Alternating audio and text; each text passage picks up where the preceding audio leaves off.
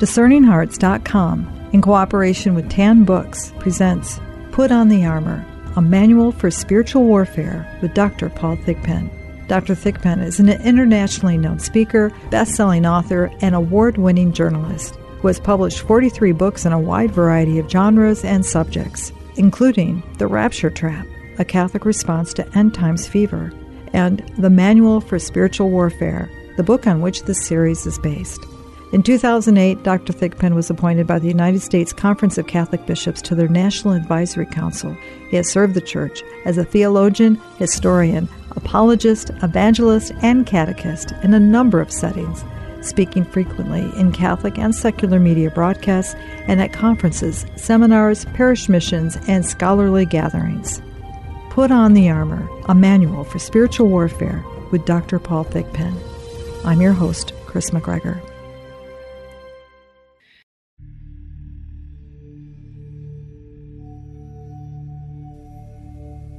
From a letter from St. Paul to the Ephesians, chapter 6. Be strengthened in the Lord in the might of his power. Put on the armor of God so that you may be able to stand against the wiles of the devil. For our wrestling is not against flesh and blood, but against the principalities and the powers, against the world rulers of this darkness, against the spiritual forces of wickedness on high.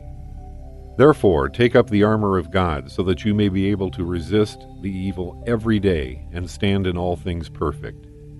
Stand, therefore, having girded your loins with truth, and having put on the breastplate of justice, and having your feet shod with the readiness of the gospel of peace, in all things taking up the shield of faith, with which you may be able to quench all fiery darts of the most wicked one. And take for yourself the helmet of salvation and the sword of the Spirit, that is, the Word of God. With all prayer and supplication, pray at all times in the Spirit, and be vigilant in all perseverance and supplication for all the saints.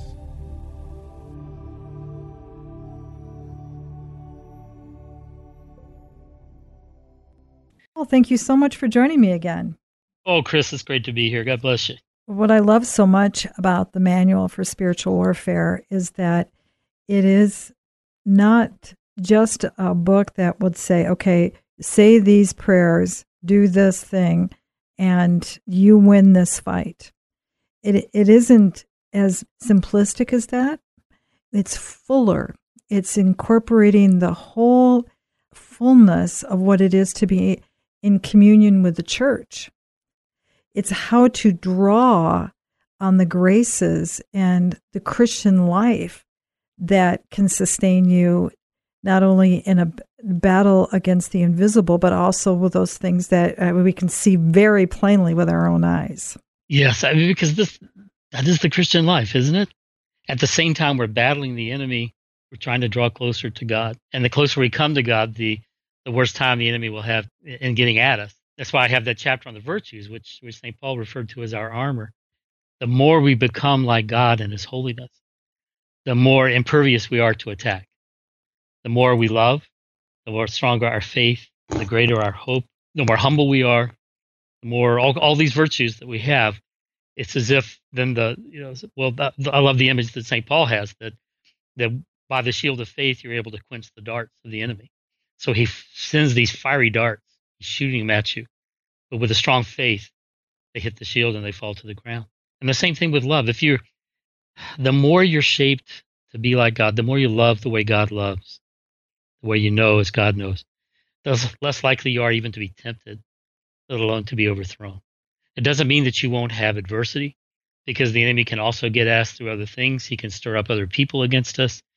I think we can see right now in certain international relations right now and what's going on in the Middle East, how he can stir up folks in that kind of way.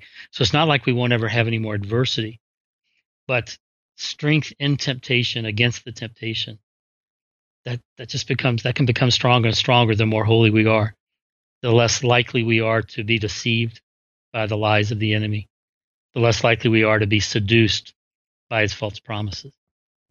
And to know your true enemy, who that is not necessarily, as strange as it sounds, is not necessarily your brother or sister that you see who is either assaulting you verbally or committing a certain action. And I know, again, that's going to sound strange to some, but as a very wise and learned Monsignor has instructed to me, who has also been a trained exorcist for decades, he said, always be sure to look when you see someone in their behavior, the spirit that is surrounding this action.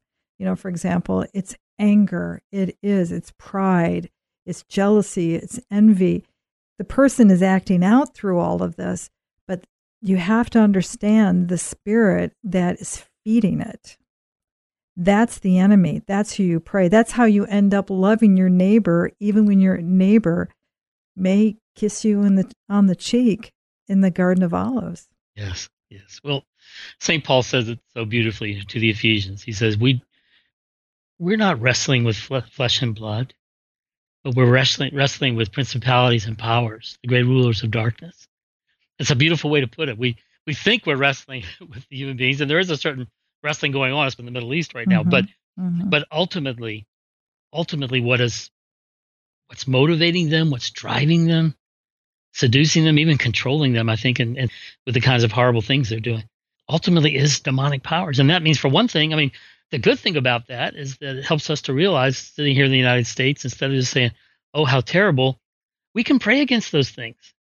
We can, if more people would pray that the powers controlling that situation would be bound, I think we could see more things happen. So I'm not ruling out the other stuff of any kind of military intervention, but I'm just saying there is a level at which the battle is not with flesh and blood, but with principalities and powers. Does it strike you that, I remember when we first started reading the horrible things, that killing children, beheading them, putting the heads and the body parts around to terrorize people. I thought, wait a minute, I've heard this before. And I realized the ancient Assyrians did the same thing to their enemies and to the people they conquered. And guess where the ancient Assyrians had their capital? It was at Nineveh, which is modern day Mosul. It's right there. It's almost as if they were imitating what had happened then. And I had to wonder, is there some kind of demonic power that was behind both of these? I can't say that for sure, of course, but the similarities are so strong, so striking. Anytime you see something that is so horrific, it's also, I've heard it said that the enemy in his attacks on us would, more than having a dictator push a button and nuclear annihilating millions of people all at once, he would much rather have a parent take a daughter to an abortion clinic to have her unborn child killed, because that tears at the very heart of relationship, at the very heart of love. And to multiply that by millions. Exactly. Yeah. That's spiritual warfare at its bare bones. It is. And I've talked to exorcists who say that that abortion can be a door that opens up the people involved in it to demonic influence. And I honestly don't doubt that. It certainly doesn't mean there's no hope and no forgiveness or anything, but it does point once again to the seriousness of what's happening in that event. The question will come forward, Paul, from many, and it's a legitimate question. Why is the devil still in action? Why does God allow it?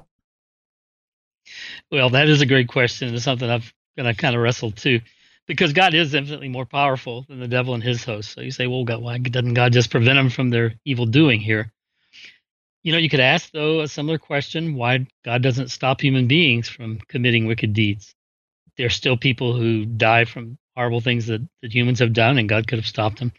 So at one level, the continuing presence of evil among us is a mystery that we can't fully figure out. But I don't want to just leave it at that, because it sounds like you're just saying, okay, it's a mystery. We're not going to answer it. But we can say this much, something that St. Augustine said long ago and has been echoed many times, that God allows evil because he is powerful enough to bring out of even the greatest evil a much greater good.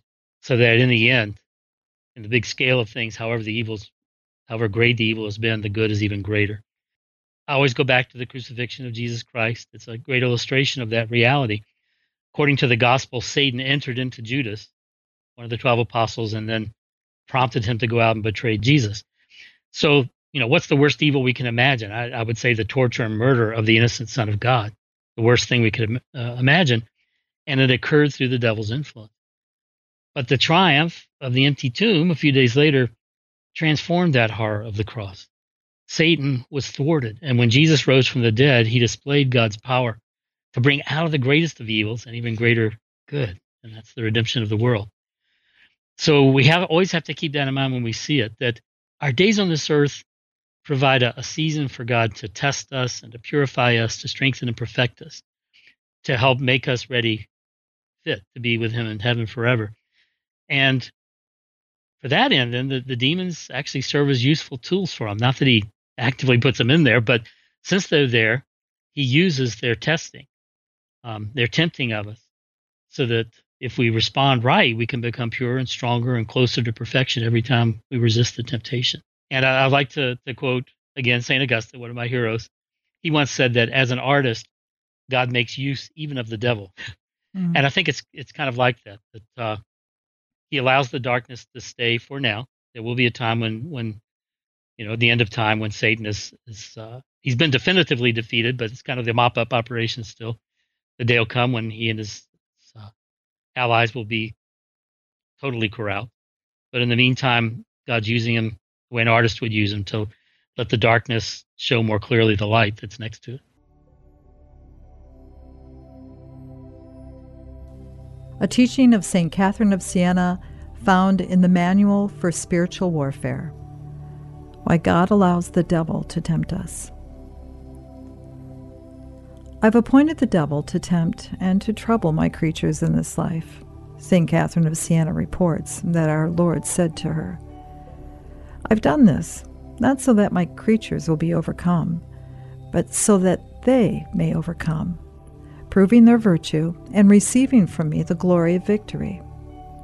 And no one should fear any battle or temptation of the devil that may come to him, because I've made my creatures strong, and I've given them strength of will, fortified in the blood of my Son.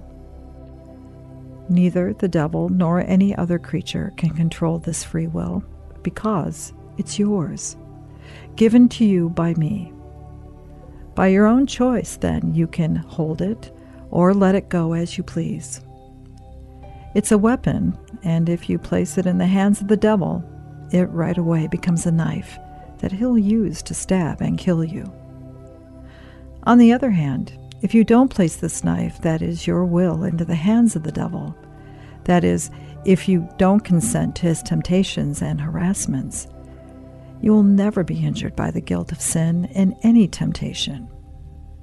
Instead, you'll actually be strengthened by the temptation as long as you open the eyes of your mind to see my love and to understand why I allowed you to be tempted, so you could develop virtue by having it proved. My love permits these temptations, for the devil is weak. He can do nothing by himself unless I allow him.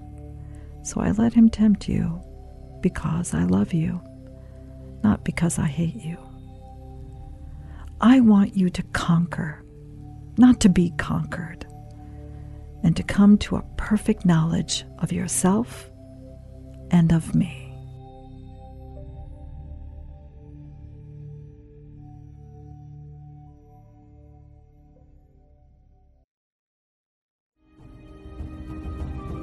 We'll return to Put on the Armor, a manual for spiritual warfare with Dr. Paul Thigpen in just a moment.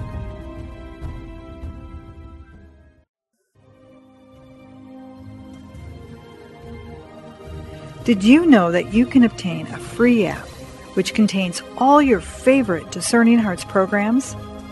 Father Timothy Gallagher, Dr. Anthony Lillis, Archbishop George Lucas, Father Mauritius Ph.D., and so many more, including episodes from Inside the Pages, can be obtained on the Discerning Hearts free app. This also includes all the novenas and devotionals and prayers, including the Holy Rosary and Stations of the Cross, the Chaplet of St. Michael, and the Seven Sorrows of Our Lady, all available on the Discerning Hearts free app. Visit the iTunes and Google Play app stores to obtain your free Discerning Hearts app today.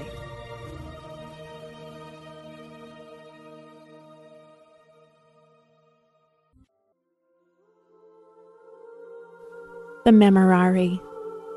Remember, O most gracious Virgin Mary, that never was it known that anyone who fled to thy protection, implored thy help, or sought thine intercession was left unaided. Inspired by this confidence, I fly to thee, O Virgin of Virgins, my Mother. To thee do I come, before thee I stand, sinful and sorrowful. O Mother of the Word incarnate, despise not my petitions, but in thy mercy hear and answer me. Amen.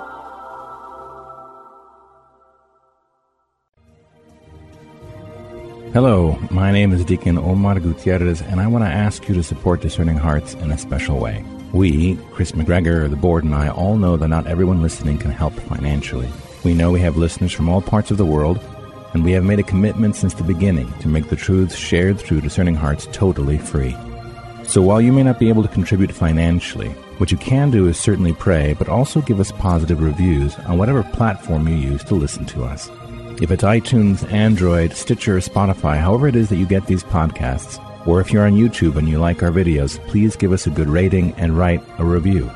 The more good ratings and reviews we get, the higher our profile, and the more listeners will discover us, listeners who may have the means to contribute in the future. Please consider rating us and writing a positive review today.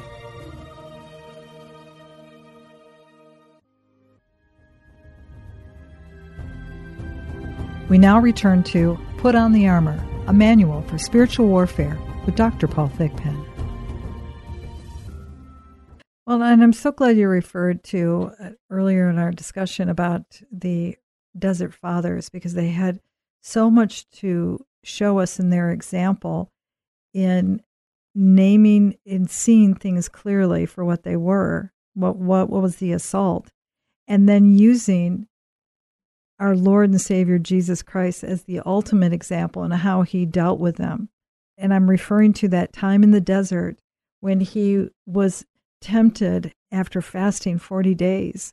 In his weakened condition, he knew exactly how to triumph, and he just took the words of Scripture and pointed it right back, talked right back to those spirits that were tempting him, and he conquered them. And he did that over and over and over again. And in the Manual of Spiritual Warfare, and in so many other ways, you've provided those same types of resources and helps for us to recall what we probably already knew deep within our own hearts. Yes, I've tried to include a lot of Scripture because there is so much wonderful Scripture that we can use the way our Lord used it in the wilderness, as you said.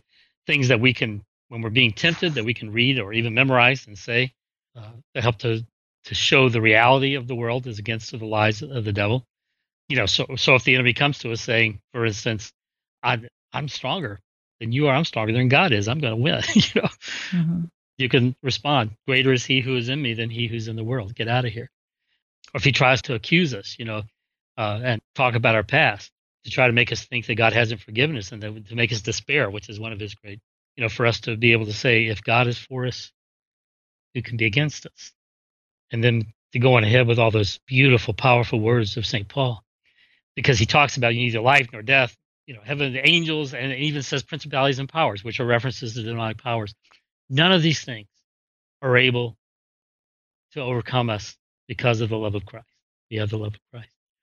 And when you memorize those things, or even if you just have them at your fingertips and you get them deep in your heart, there are so many times when the enemy will try to put some thought in your mind of doubt about the character of God or the character of the people around you, or will try to make you afraid, to intimidate you, try to remind you of your sin so that you despair.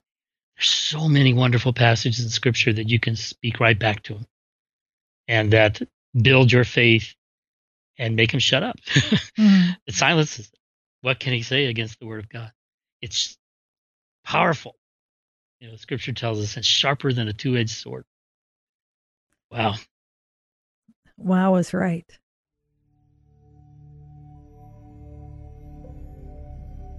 A teaching from St. John Vianney, as found in the Manual for Spiritual Warfare.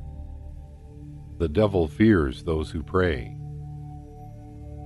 My dear brothers and sisters, not only is prayer very powerful, even more, it's of the utmost necessity for overcoming the enemies of our salvation. Look at all the saints. They weren't content with watching and fighting to overcome the enemies of their salvation, and with keeping well away from all that could not offer them temptation. They passed their whole lives in prayer, not only the day, but very often the whole night as well. Yes, my dear children, we watch over ourselves and all the motions of our hearts in vain, and in vain we avoid temptation if we don't pray. If we don't continually resort to prayer, all our other ways will be of no use at all to us and will be overcome. We won't find any sinner converted without turning to prayer. We won't find one persevering without depending heavily on prayer. Nor will we ever find a Christian who ends up damned whose downfall didn't begin with a lack of prayer. We can see, too, how much the devil fears those who pray, since there's not a moment of the day when he tempts us more than when we're at prayer. He does everything he possibly can to prevent us from praying. When the devil wants someone to lose his soul, he starts out by inspiring in him a profound distaste for prayer. However good a Christian he may be, if the devil succeeds in making him either say his prayers badly or neglect them altogether, he's certain to have that person for himself. Yes, my dear brothers and sisters, from the moment that we neglect to pray, we move with big steps towards hell. We'll never return to God if we don't resort to prayer.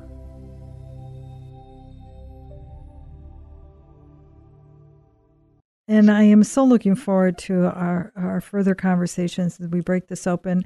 This is probably one of the more difficult entry points in the discussions of the visible and the invisible, only because it's darkness, and no one wants to go there, do they, Paul?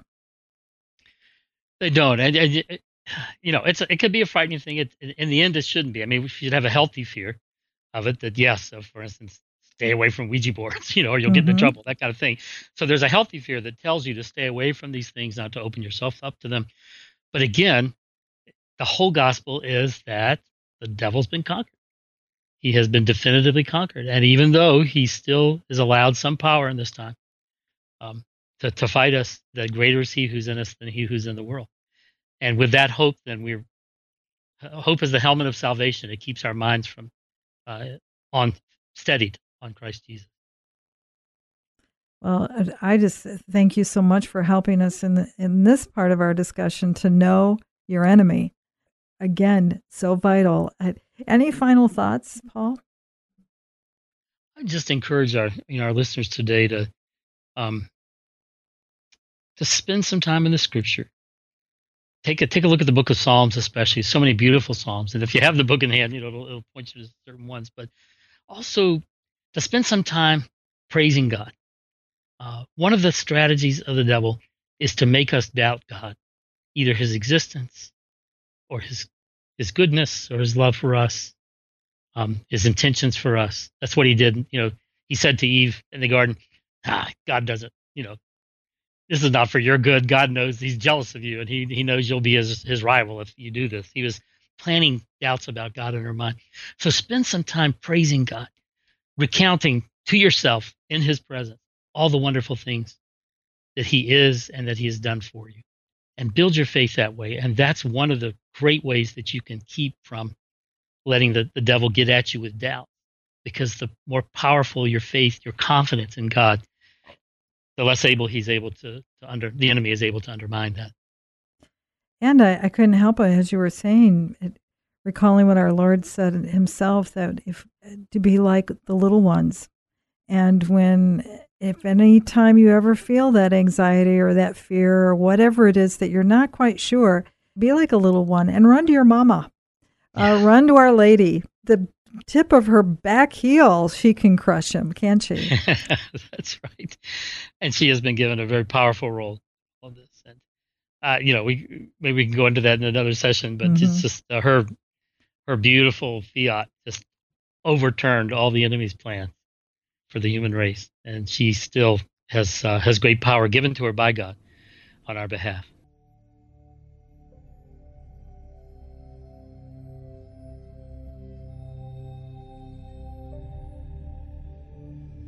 from the teachings of St. Bernard of Clairvaux, found in the Manual for Spiritual Warfare. Mary, Star of the Sea. Mary is the distinguished and bright shining star, lifted up above this great broad sea, gleaming with merits, giving light by her example. If you're caught between storms and tempests, tossed about in the flood of this world, instead of walking on dry land, keep your eyes fixed on the glow of the star, unless you want to perish, overwhelmed by the tempest. If the winds of temptation surge, if you run aground on the shoals of troubles, look to this star, call upon Mary. If you're tossed by the winds of pride or ambition or detraction or jealousy, look to this star, call upon Mary. If anger or greed or the allurements of the flesh dash against the boat of your mind, look to Mary. And if you're troubled by the enormity of your sins, ashamed by the foulness of your conscience, terrified by the horror of Judgment Day, so that you begin to be swallowed up in the pit of sadness, the abyss of despair, think of Mary. In dangers, in straits, in perplexity, think of Mary, call upon Mary. Let her name be always in your mouth and in your heart. And if you would ask for and obtain the help of her prayers, don't forget the example of how she lived. If you follow her, you won't go astray. If you pray to her, you won't despair. If you think of her, you won't be lost. If you cling to her, you won't fall. If she protects you, you won't fear. If she's your guide, you won't grow weary. If she's favorable to you, you'll reach your goal.